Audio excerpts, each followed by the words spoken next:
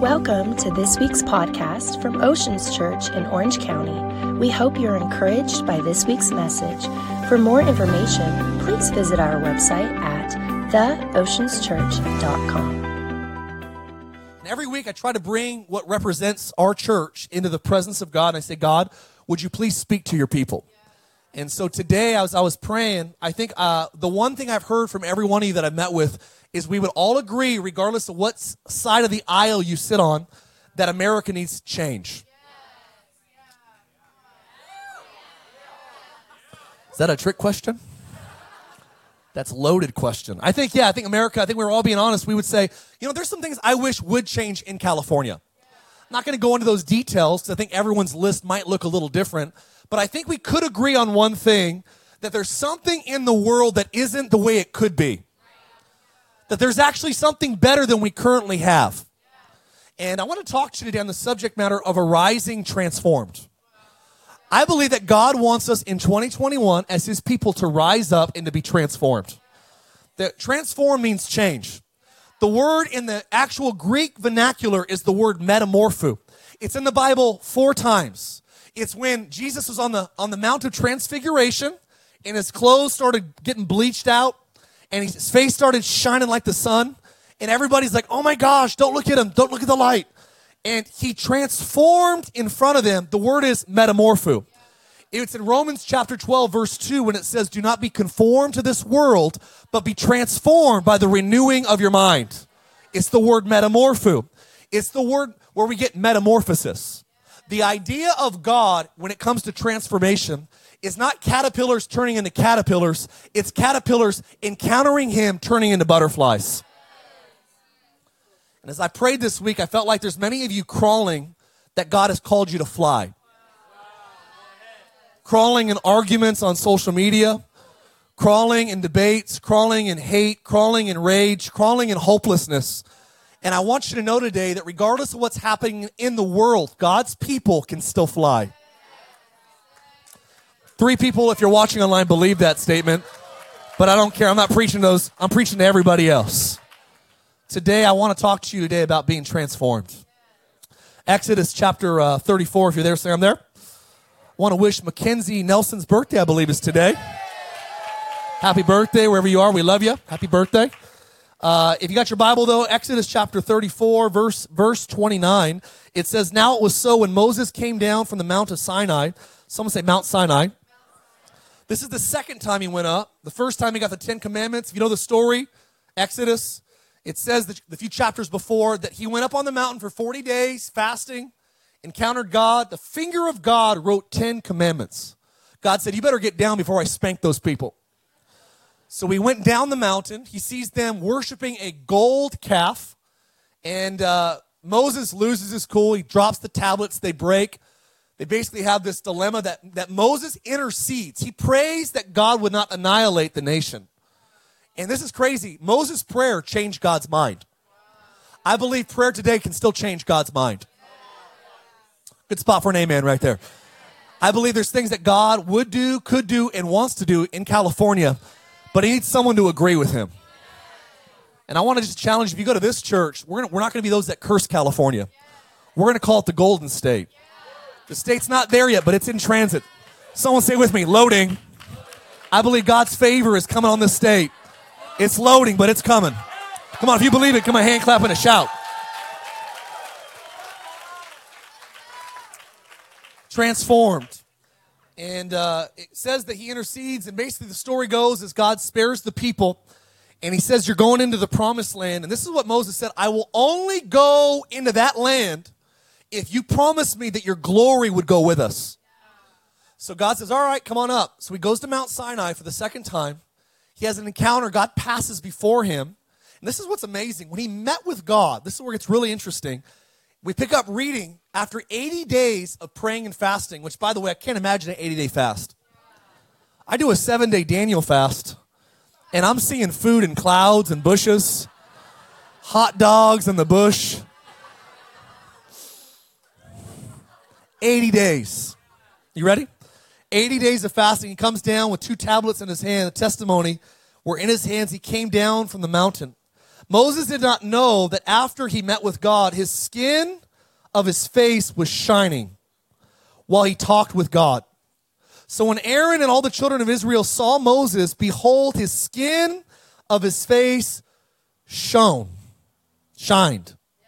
I don't know why it says shone there. It's tough. And they were afraid to come near him. Say with me, they were afraid. All of his friends were scared at how God changed him. And I believe some of you, when you have an authentic encounter with God, he'll actually change you in such a marvelous way that your friends that used to lead you into darkness will be scared by the light that flows out of your life. They were afraid of him. And it says afterwards, he continued to talk to them and to the congregation, return to them. And afterwards, the children of Israel came near, and he gave them all the instructions, all of the commandments that the Lord had spoken to him on the mountain. When he finished speaking to them, he put a veil on his face. But whenever Moses went in before the Lord to speak with him, he would remove the veil when he came out and would come out and speak to the children of Israel, whatever he had been commanded. Now let's go real fast. This is going to be a little bit more dense than normal on a Sunday, but go to this awesome passage that's rich in wisdom. 2 Corinthians chapter 3, I'm going to read from verse 7 to verse 18 real quickly. This is Paul explaining, watch me, Paul's explaining what we just read about in Exodus 34. So Exodus 34 is before Jesus came, so all of humanity was under the law. After Jesus came, we're all under a new covenant of grace. Here's how grace changes Moses' experience. Watch what it says. But the ministry of death, written and engraved on stones, was glorious. There was a moment of glory, right? And the children of Israel could not look steadily at the face of Moses because of the glory of his countenance, which was under the old covenant. So the glory was a fading, passing glory. The glory was passing away. How will the ministry of the Holy Spirit not be more glorious?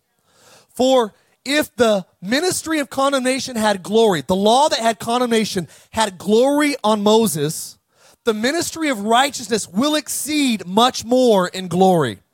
For even what was made glorious had no glory in this respect because of the glory that excels. For if what is passing away, stay with me, if the law that was passing away was glorious, what remains now under the new covenant is much more glorious.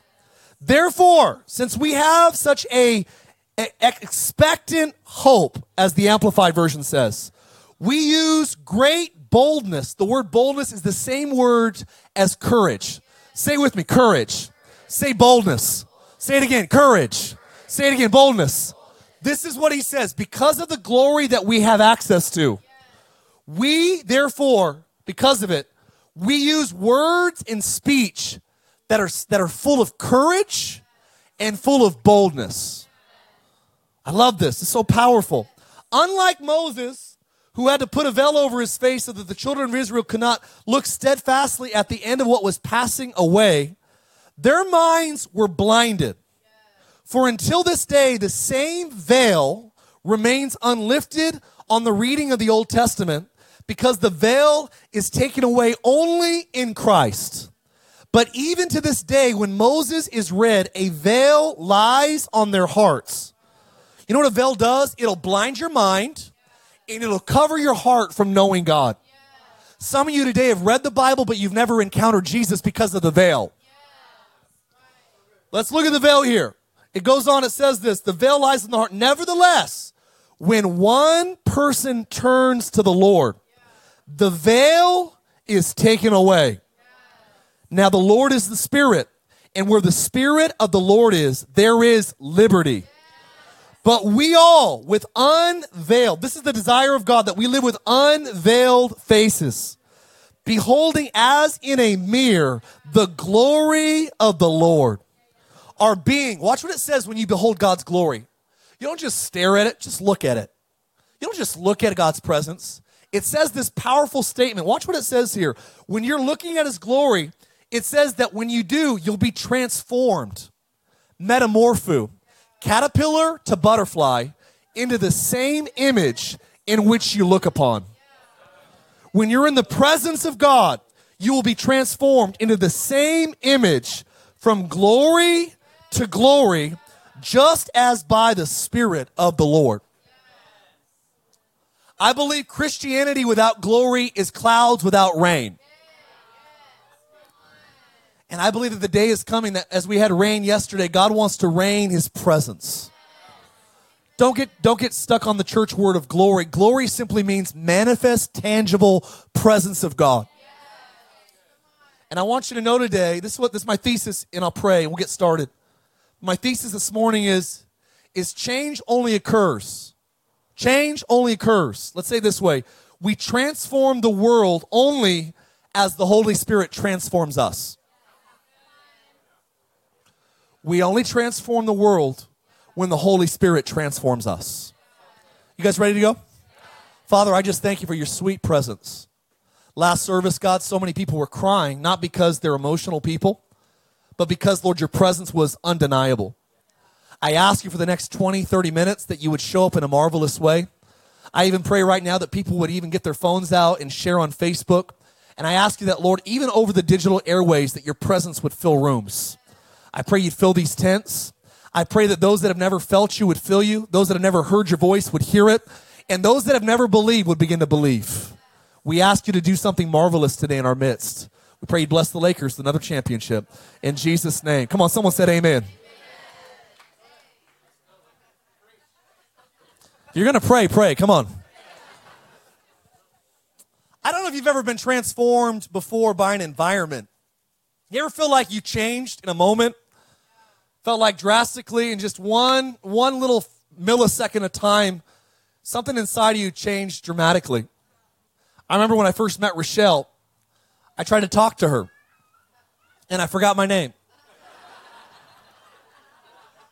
Didn't know my birthday. Couldn't tell you where I lived growing up. Didn't know where I was going. I just admired this presence that I was in changed me. And I was thinking about how moments that I've changed in my life. I even thought about some of the funny moments. I remember God reminded me of when I was in Perth, Australia, speaking at a Youth Alive conference. And I remember the youth pastor that was hosting me was a bodybuilder, which was fun. And he wanted to take me to his gym to work out. It was the most meathead gym I've ever been to. Like, there was no one in that gym that was not yoked out of their minds. It pretty much was full of the original cast of the 1987 and 97 American Gladiators. They were all working out there. Gemini, Nitro, Diamond. Come on, some of you know what I'm talking about. I never seen so much spandex in my whole life. People yelling, grunting, heavy metal. Not just the weights, but the music. I never heard so many steroid grunts. It was a wild experience. And I'm like, bro, I don't work out. I jog just so I can eat more. The only gym I dominate is the vending machine, brother. You have the wrong guy. I'm in the wrong place. But I got in this environment. I'm like, man, you guys are pulling something out of me that I don't normally have. I'm wanting to throw some weight up. I want to yell too. Yeah. Fired up. The environment transformed me. I'm like, man, I never performed like that at Planet Fitness. I usually just eat pizza on the treadmill there. Gosh. Atmospheres can change you. I remember being on an airplane one time. I downloaded my favorite comedian. I'm watching his brand new comedy routine. We hit turbulence before we land in Denver. Everyone's crying. I am hysterically belly laughing. People, I got a dirty look from this lady. She turned to me. She's like, how could you at such a time? People were fearful of their lives. I'm like, dude, I've been in turbulence my whole life. And I look at these people. I am hysterically laughing. And the only difference was I was in the same environment, but I was engaged in a different atmosphere. I believe that what you give yourself to determines the reality of your attitude. I believe that atmospheres can actually change what you're capable of doing. Atmospheres can shift the way that you see life. And I love a good sporting event. I was at the Oregon Ducks game when we smoked them like a pack of Marlboro. I was there. I was there at Boise State when we blew them up on the blue turf and LeGarrette Blount started fighting fans. I was there. And it was a joyous occasion. I was hugging strangers. I had one moment, I just completely lost my mind. I came to and I was fully embraced. And I had this thought, I'm like, I don't know who this person is. You get an atmosphere that's powerful enough, and you can almost lose fear, worry, anxiety. You get in the right environment, you can actually go to a new level of strength. And look, I'm all about the great gyms, and I'm about, listening and comedy, laughing, and I'm all about, man, at a good sporting event, the energy that's in that room. But listen to me, nothing on earth. There is no opioid. There is no ecstasy. There is no perversion or lust that can compare to the euphoric state of the presence of God. I've tried it all. I wasn't a Christian until I was 18. I did drugs, lost my virginity in high school. Nothing compares. Jumping 110-foot tabletop on a snowboard, going 45 miles an hour inverted. That adrenaline did not compare to the glory I experienced at a camp meeting in Idaho. It didn't compare. I have been addicted to the presence of God from my first encounter I've had with it. I read the word because it ushers me into his presence. People say, Mark, what's your drug of choice? I'm like, the word of God. It's not a drug. Yes, it is. I take it one line at a time. Come on. That's right, Orange County. That's right. Atmospheres are powerful. And many of you have no idea that you have never been changed into the atmosphere that God wants you to be changed in. Because what you were intended and designed to be by God, you only turn into that butterfly when you are in the cocoon of God's atmosphere. Moses came off a mountaintop in an atmosphere. You know what's crazy? When you have a God encounter, usually you have no idea that everybody else can tell the difference in you except you. Oftentimes it's evidence in when you try to go back to what you used to be like, try to watch a movie that you used to laugh to, try to listen to music that you used to kind of jam out to, a magazine that you used to read for the articles. Coming for somebody. And it's amazing that your appetite seemed to change. You ever had to apologize to somebody? Oh my gosh, I'm sorry, let's turn that off. I had no idea it was that crude. They must have changed the movie since I watched it when I was 17. Someone went back, it was a Disney thing. They did something weird. Didn't change the movie, but God did something in his presence that changed you. He had a way of tailoring your appetites, making you more like his light, removing your tolerance for darkness. I'll tell you what God's presence does. It will remove your tolerance for darkness. There's something about his presence that makes you dissatisfied with darkness. I don't know why, but when I'm around dark people doing dark things, I don't really feel much. But when I get around the light of God, I start getting this, I feel dirty. God, would you forgive me for that thought? Would you wash me from that moment? You know what I believe? It says in Psalms 42 that as the deer pants for the water brook, so my soul pants for God. Do you know why David uses? I think this is one of the most brilliant analogies in the Bible of why we pursue God. Because two reasons. Number one, when we're hungry for God, thirsty for God, he's the only one that can quench our true thirst.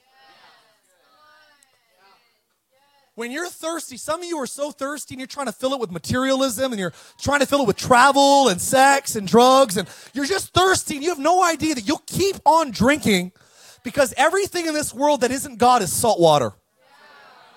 And the more you drink it, the faster you will die. We live in a world that has proven this logic. So how do you know that the deer pants for the water brooks? Because it's thirsty. And number two, because when you actually go to the water brooks and you're a deer, you realize that you're being chased by a predator. And the predator loses your scent when you get in the water. Some of you have no idea the properties of when you engage in the presence of God, how his presence washes the darkness off of you, and that grip of sin can't find you because it's the water of his presence that loses the scent of hell. Some of you today, like Moses, have never maybe had an encounter with God that changed your outward appearance. Some of you say, I grew up in church, Mark. I love God. I read the Bible, but I'll be honest with you, I don't know if I've ever had a moment with God that has changed fundamentally how I see the world. I believe that Moses came off that mountain a different man. It says that his face glowed. It says that everyone around him was freaked out. It says that he was so lit up that everyone around him could tell that something happened to him.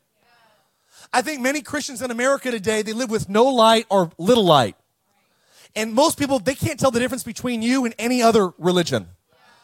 Are you like, what are you? Are you this? Are you into that? Are you into this? You're like all my other religious friends. That's why I love it when people come to our church and they're like, man, I've been to churches my whole life, but I've never been somewhere like this. I've never cried before in an atmosphere.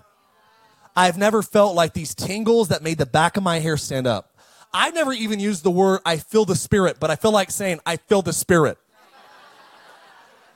Not sure what that means, but it's right. Do you know why Moses needed to meet with God? He said, God, I need your glory. If you don't meet with me, if your glory doesn't go with us, I don't want to go. Here's why, friends. He had 4 decades ahead of him. And the only thing that was going to keep him over the hurdles of challenges was, I believe, the residue of his encounter. I believe that a world that's full of challenges needs people that are committed to meeting with God's presence. I don't know how many, I'm sure you've seen it just like I have, but how many Christian leaders have gone back on their word, have gone back on what God said, have changed their minds about what God's going to do with America, have thrown in the towel on the prophetic. The Bible says to wage the good warfare on words previously spoken. We don't quit when the outward experience is different than what we're believing God for. We don't walk by sight, we walk by faith. And I believe we have a lot of fair-weathered, even in the church world, just leaders that go, well, what's popular, what's politically correct? And I believe that God is not coming back for a politically correct church. He's come back for a church that values his presence. Even when it's not popular. Yeah, I appreciate the 30% hand clap. God bless you. He was transformed and his countenance changed. Listen to me, his countenance changed. You know what the world needs to see? They need to see Christians that actually have a different countenance. Divorce rates the same inside the church as outside the church. Dysfunctional rates, same inside the church as outside the church. Depression rates, the same inside the church as outside the church. My question is, what are we missing in the church that the world already has access to? It's not the lights. It's not the expensive sets, the expensive decor, the beautiful tabernacles. Do you know that when it came to ancient Israel, are you with me today? They didn't have the beautiful buildings that everybody else had. Do you know, many of you today go, Mark, look, dude, all religions are the same. They all, basically, it's like some deity, you worship, there's a holy building and a holy book, and they're all the same. That's why I have the coexist sticker on my car. That makes no sense. They're all the same. I want to tell you that they're not all the same. Yes, there is beautiful architectural buildings throughout the earth that are religious in nature. But there is only one name under heaven that fills those buildings. There's only one name that has a presence to fill the buildings today. There's only one book that you read that reads you while you read it. There's only one book that has the power to cut between soul and spirit and joint and marrow. That's a discerner of the thoughts and the intents of your heart. There's only one. I don't know if I believe that's not politically correct. I'm telling you, Jesus is one of 3 things. He's a liar and the greatest liar of history. He's the deceiver and the greatest illusionist in history. Puts David Copperfield and Chris Angel to shame. He's either a deceiver, he's a liar, or he is who he claimed to be. He didn't say, I'm a prophet. Well, a lot of people say he's a prophet. A lot of world religions accredit Jesus as a prophet. Here's the problem with those world religions, is Jesus said that he's not just a prophet. He said, I am the way, the truth, and the life. He said, if you've seen me, you've seen God. He said crazy things like, if you want to know what the Father looks like, take a look at me. Prophets don't talk like that. Some of you are like, well, they're all the same. Just because taxis look the same doesn't mean they go to the same place. Do you know that direction determines destinations? It's so funny that we don't tolerate that logic at airports. All those dumb airplanes, they all go to the same place. They all look the same. They have the same people flying them and serving peanuts. They're all going. They all carry the same luggage. They all, they're just airplanes. They're just going where they go in the sky.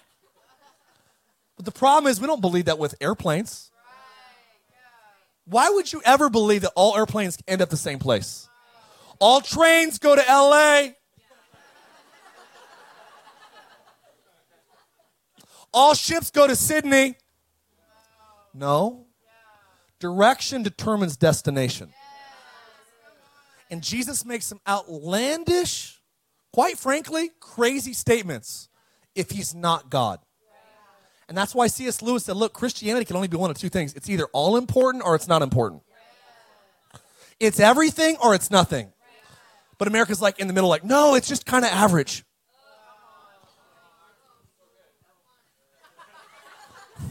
Like, I'll come on Sundays and like, it's kind of cool, makes me feel good for 30 minutes.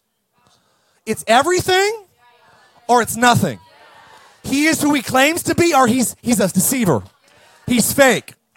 And I would tell you today, well, Mark, the Bible's just a fake book. If it was a fake book, answer these questions for me. Ready? 2 questions for you, atheists in the room. If it's a fake book, number one, if you're writing a fictitious book, why would you make women who are not even accredited in the court of law? Why would you make women in a man's culture the heroes of the Bible? If you're writing a fake book, I got an idea. Let's make him raise on the third day from the dead. And who should we have find him first? How about a former demon-possessed prostitute? That's so holy. That's so holy. Yeah, Mary Magdalene. Let's get the demon-possessed girl to be the first preacher of the gospel of Jesus Christ. Who does that? What guys in a man culture writes, and the ministry of Jesus was funded by affluent women? Why would you dog the male species? Because they weren't writing lies. Why would you be willing to die for a lie?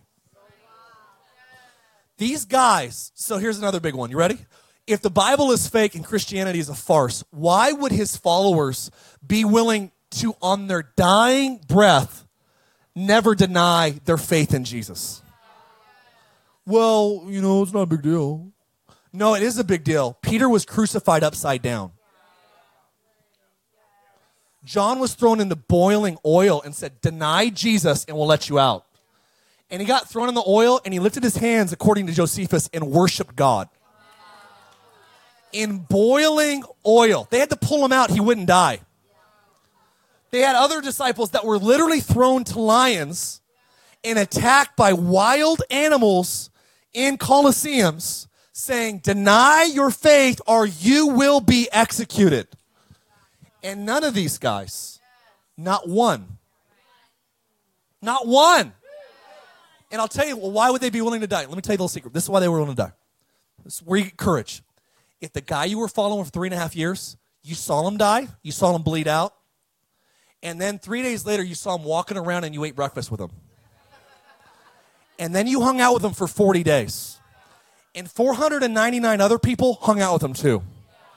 You would believe that whatever that dude was smoking that brought him back is going to bring you back too.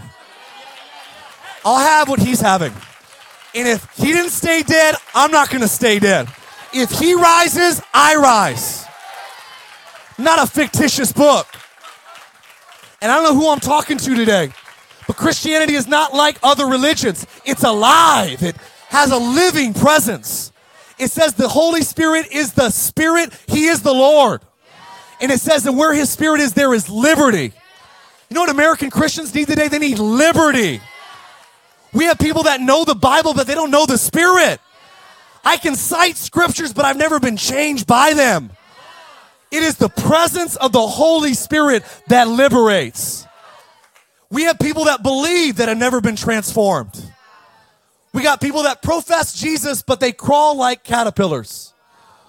And Moses says it this way, according to Paul, is he says that the same, if you're taking notes, transformed people understand 5 things.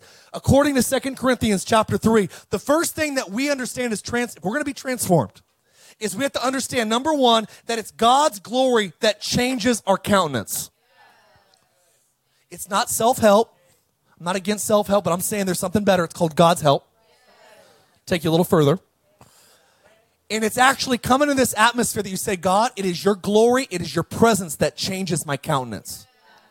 Let me ask you a question. When was the last time you let God love you lately? When was the last time you said, God, I invite you into my mind, into my thoughts?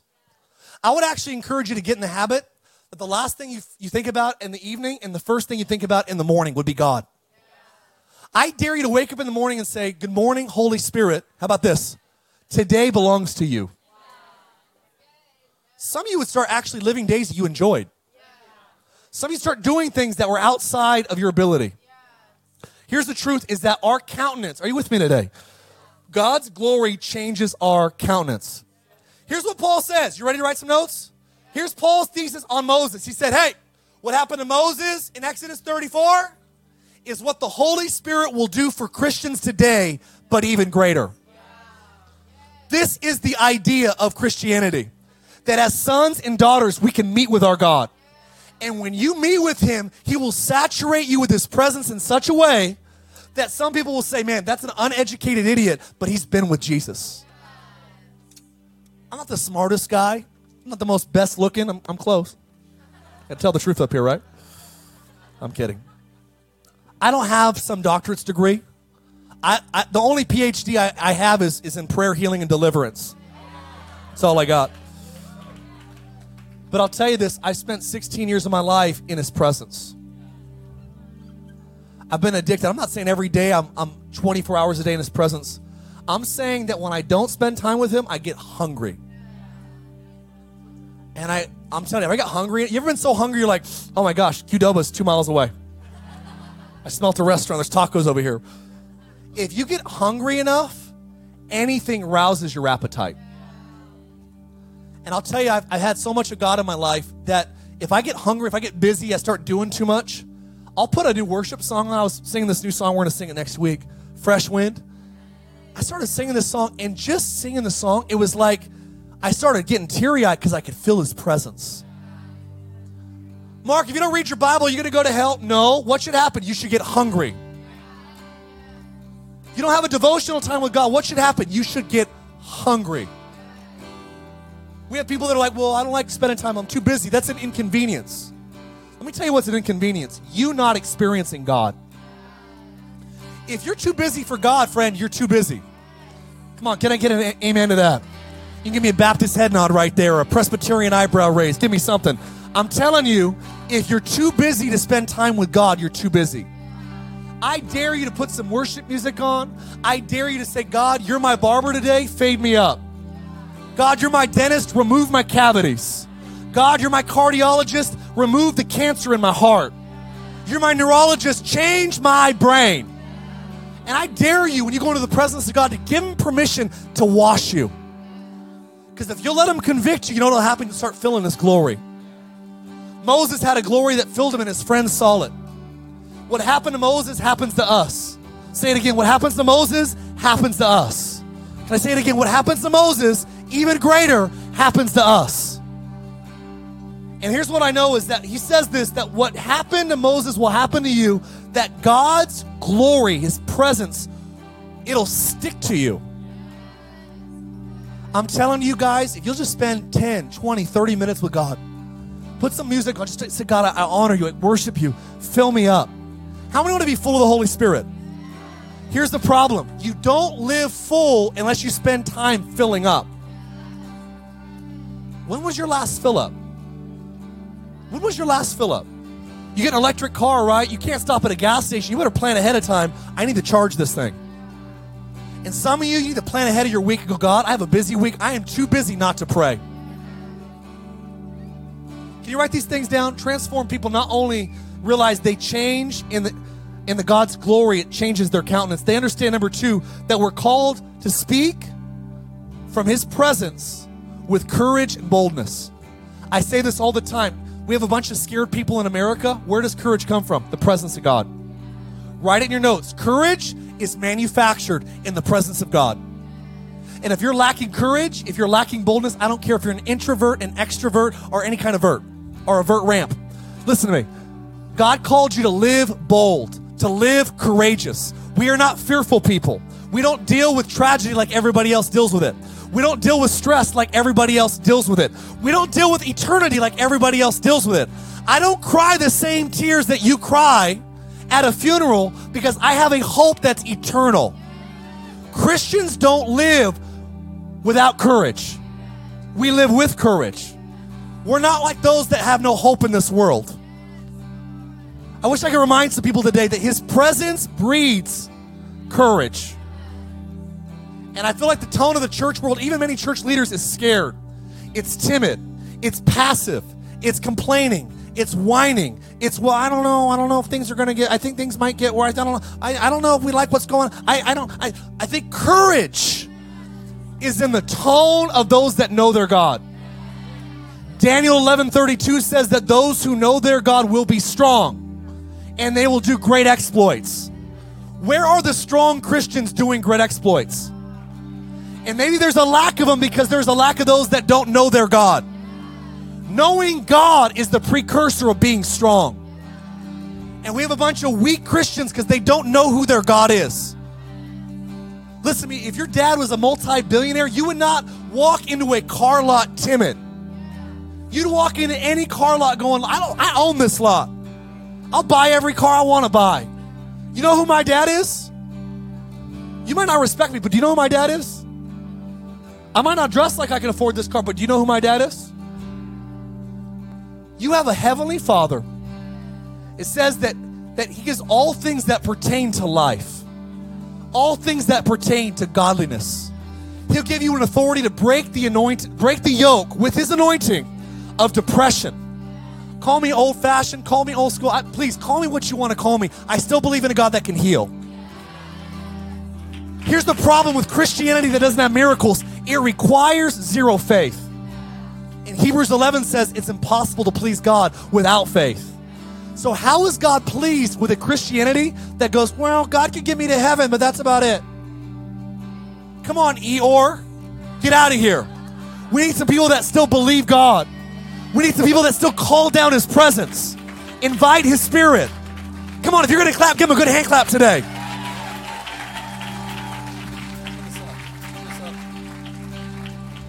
I'm telling you that God's called us to speak with boldness. Number 3, veils still exist. And I believe that transformed people realize how to get rid of a veil. Some of you have read your Bible, you got nothing out of it. Some of you went to church, you got nothing out of it. You're like, why is she crying next to me? And I'm upset.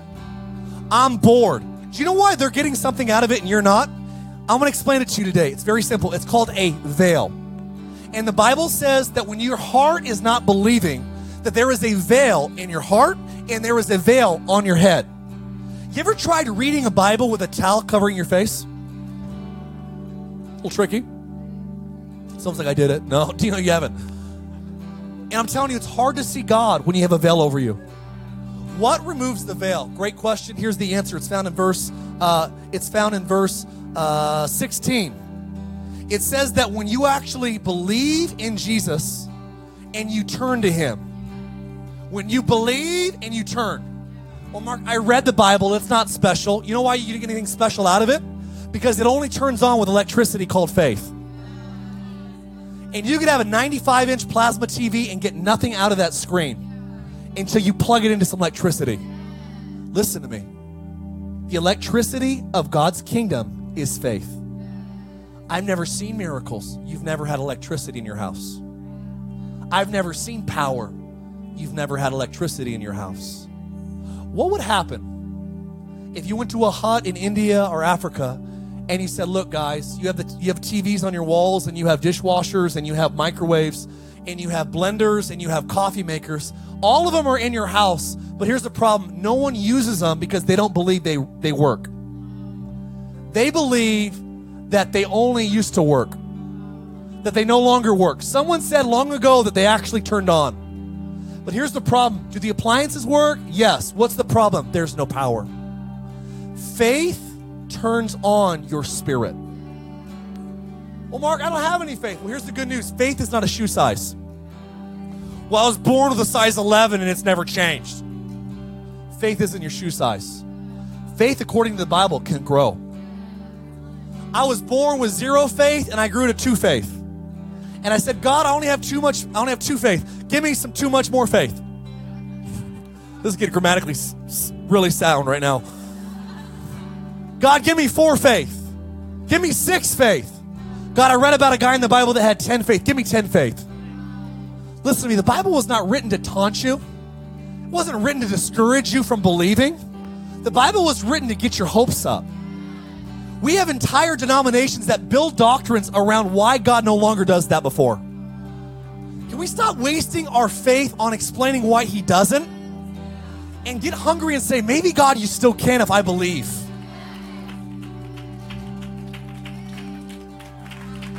Fill them in here. I'm telling you that the veil is removed when we turn to God. It says that when you invite the Holy Spirit where he is, there is freedom and there is liberty. Transformed people honor the Holy Spirit. And I'm telling you right now, I know there's some weird churches in the world. There's some strange churches that are spirit-filled. I've seen the videos, watched the television shows. But make no mistake about it, just because there's some weird spirit-filled Christians does not make the Holy Spirit weird. And the greatest disservice you'll ever do yourself is to talk down on the Holy Spirit. He is the power that could liberate your depressed mind. He is the power that could pull you away from that dark perversion, that sexual addiction, that drug abuse, that alcohol substance abuse. It is the Holy Spirit. It says where he is, there is liberty. And quite frankly, there's not much liberty in the church in America because there's not much of the Holy Spirit. If you'll invite the Spirit, you'll experience this liberty. Forgive us, Lord, for grieving you. And it says this, that God's presence transforms us into the same image of God. God's presence transforms us into the image of Jesus. Do you know that our goal is not to be like the church down the street? Our goal is to be like the church that's in the Bible.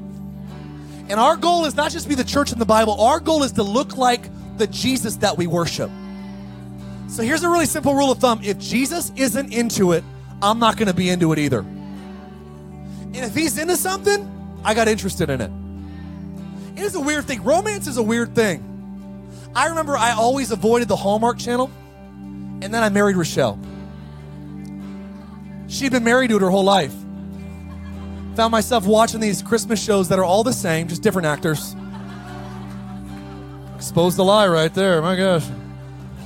My wife loves them. It's fine.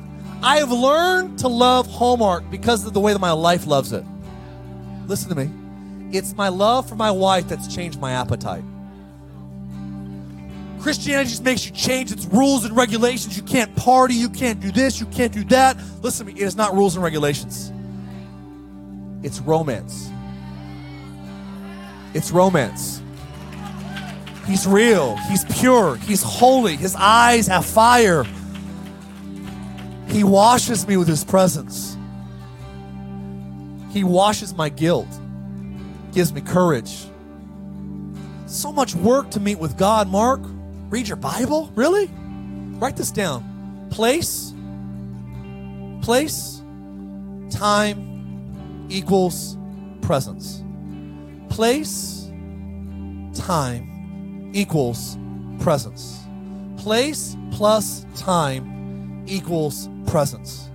Here's my conviction. If you'll give God a place and a time, he'll show up with his presence. If you're lacking his presence, it's probably because you're lacking either a place or a time. I believe God is summoning his church to a place and to a time. No, Mark, that's what we pay you for. No, it's not. You want to pay me for something? Pay me for your vacation. You pay me for that if you want. I'll go on vacation for you. I'll fly across the Pacific. I'll stay at the Four Seasons for you. I'll go to the pool. I'll get a tan for you. I'll eat all the best meals on your tab. I'll come home. I'll go snorkeling and scuba diving. I'll take my girls down the slides. I'll come back from my trip. Listen, I'll come back because you were too inconvenienced to go. I'll go for you. And I'll tell you all about my trip that you paid for. But I don't think that's the way it works, right?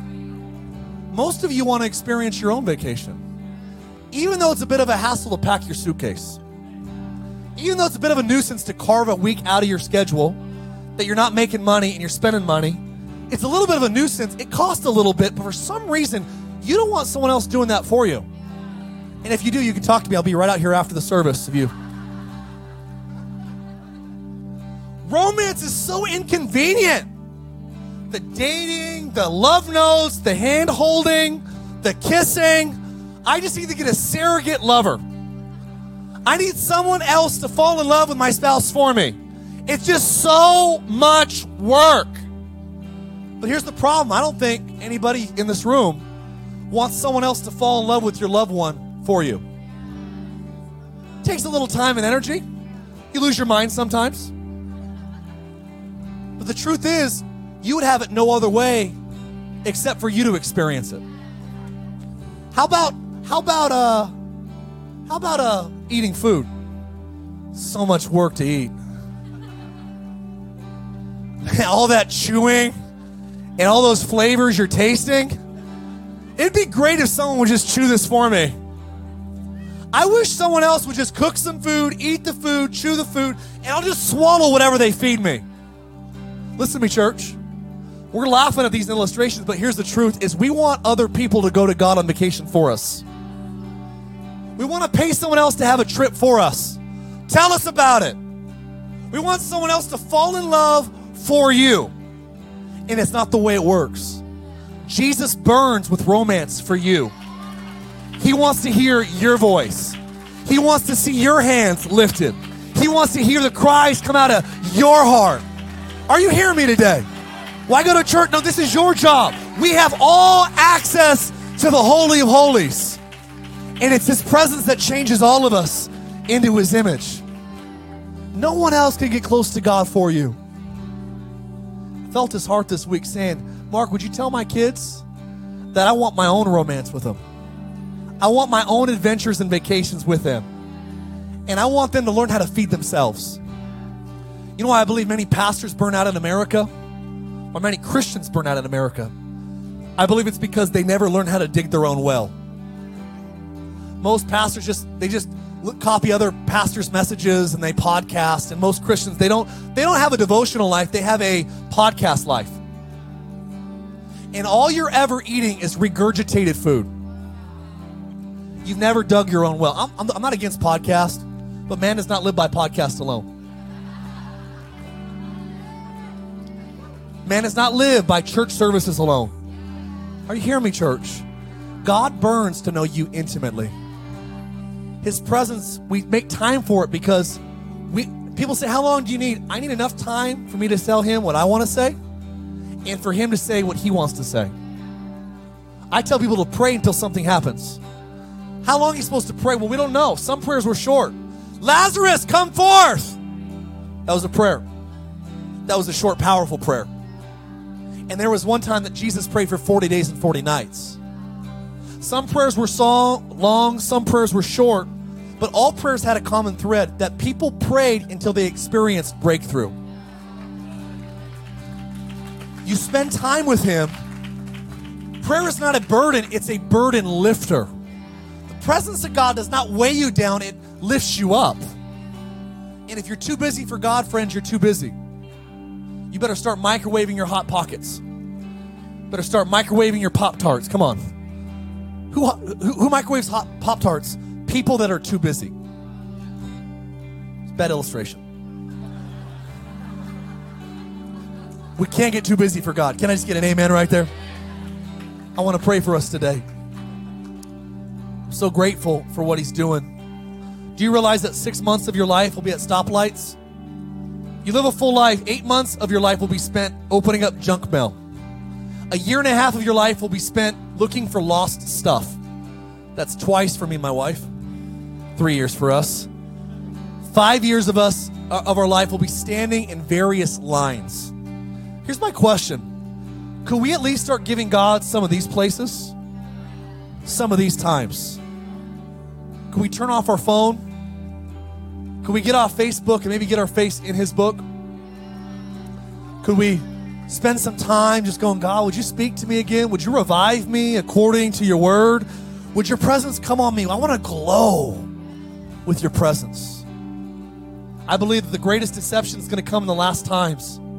And the greater, God gave me this verse. I didn't share this earlier. Gave me this thought. He said, Mark, the greater the deception, the greater the need for intimacy. We live in some deceptive times. And the more deception runs rampant, the more intimacy with God is required. What happens when I don't pray? I'll tell you what happens. Isaiah 52, 3-5 says, when you don't pray, you'll sell yourself out to darkness for free. Non-praying Christians will sell themselves to darkness for free. Non-praying Christians, according to Isaiah 52, they'll actually go back to Egypt or they'll stay in bondage. They'll actually taste God's goodness, and if you're not living a prayerful life, it is so easy to return to Egypt. Egypt represents who you were before God rescued you. You'll go back to Egypt. Prayerless people live oppressed. They live heavy. They live weighed down. Some of you are living oppressed right now, and you don't know why. It's because you've never experienced the glory of his presence. It says that when we live prayerless lives, Isaiah 52 says that we'll be taken away as slaves. Some of you, you're not a physical slave, I know that, but some of you are a slave to pornography.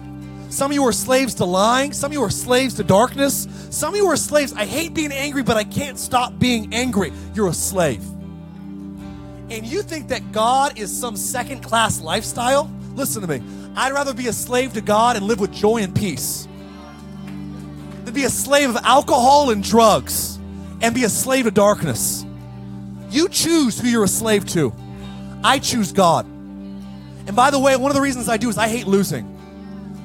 Some of you, I don't know why you like darkness so much. Some of you are like, well, I like the occult, I like crystals, I like Ouija boards, I like witchcraft. It's real, but I'm telling you, it's a second-class power. Do you know the future? You lose, homie. I know who my God is. I know where we're going. My grandma had the bumper sticker. Serving God. Long hours, little pay, low recognition, retirement package, out of this world. That was grandma's bumper sticker. It says when we don't pray that we're taken away as slaves. It says that when we don't pray, the church doesn't pray, the wicked will blaspheme God. But it says this, if my people will begin to pray, two things will happen. They'll know me and they'll know my power. Sorry for the Jimmy Fallon finger. They'll know me and they'll know my power. Are you with me today? They'll know me and they'll know my power. Come on, say it with me. They'll know me and they will. I'm asking you today as your pastor, if you go to this church, if you don't listen to me, I'm not your pastor, I'm your speaker. But if you'll let me be your pastor today, I'll say, do me a favor this week. Give God a time, give God a place, and don't leave until you experience his presence. You read the Bible, read a verse, read 2 chapters. My pastor always said, Mark, I read a proverb for my head and I read 5 chapters of Psalms for my heart. And if you'll read 1 chapter of Proverbs for your head a day and 5 chapters out of Psalms a day, you will read through the book of Psalms once a month and Proverbs once a month. You'll grow in wisdom and in passion. Can we commit to God this year? Lord, this will be the year that I'll radiate your glory and be transformed. The world is so jacked up, it's so broken. It's broken because the church isn't being the church. We have to lead the broken into health. We got to show them what living life well looks like. We're transformed in his presence. Stand to your feet. I feel his presence in this place. I dare you to open up your heart today. I dare you to open up your heart. Listen, God will only fill hearts that are open to him. You have a hard heart. Your dad died when you were a kid. I get it. It hurt. It was painful, traumatic. But listen, God is not the source of your problems. He's the source of your solutions. If you'll open up your heart, he'll fill it. Close your eyes. He's here. We hear you, Holy Spirit, speaking. never had an encounter with God, this is the right environment to be in. Someone named Crystal that you work somehow with LA, and I think even with Hollywood to some degree. You had a heart for God to change Hollywood, but it seems like LA has changed your heart. I feel like the Lord today wanted me just to share this for Crystal that maybe he's watching online or in the room. God has actually called you to be a voice. He's actually called you to shine with a light.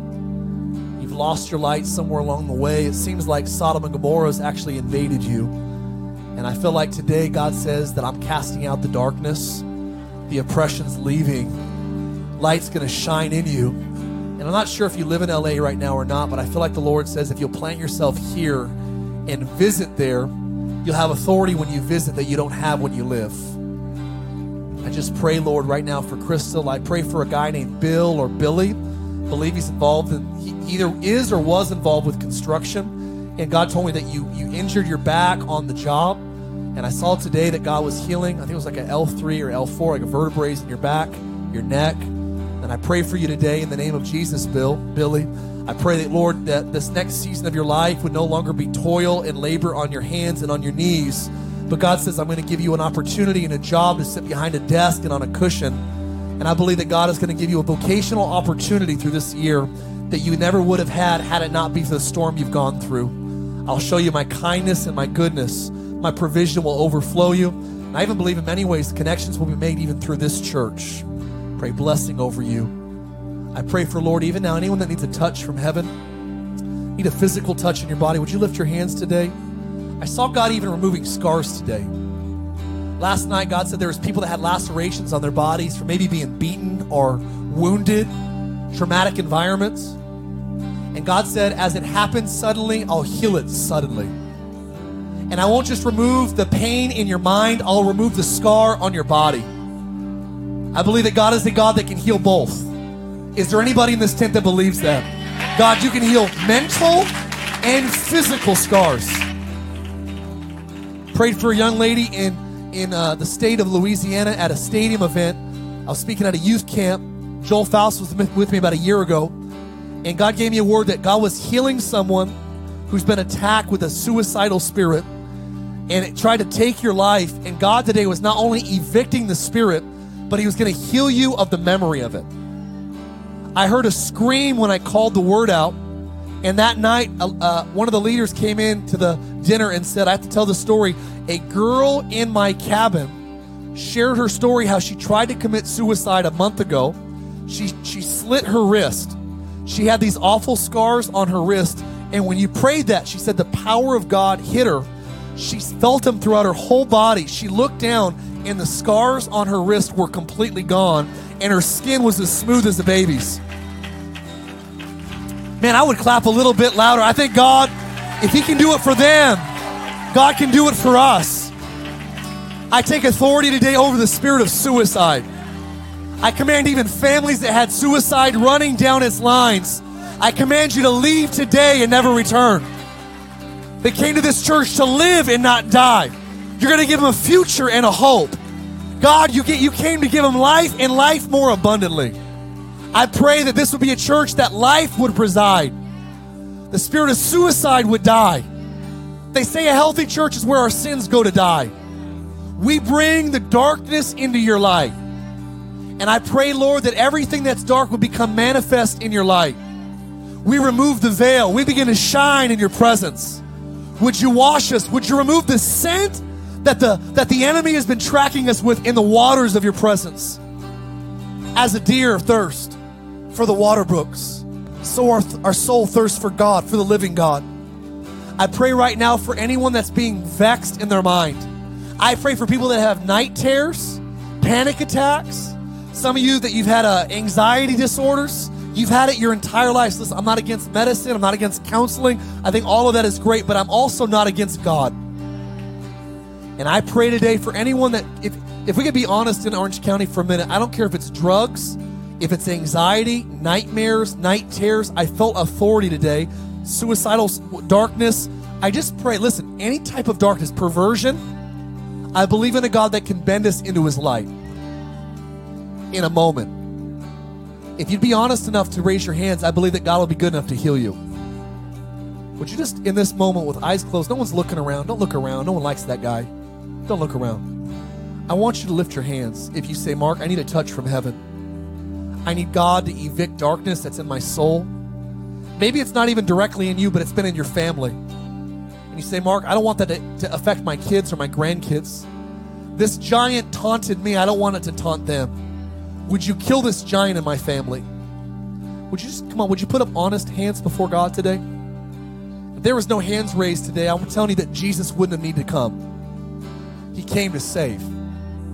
He came to save people that needed a Savior.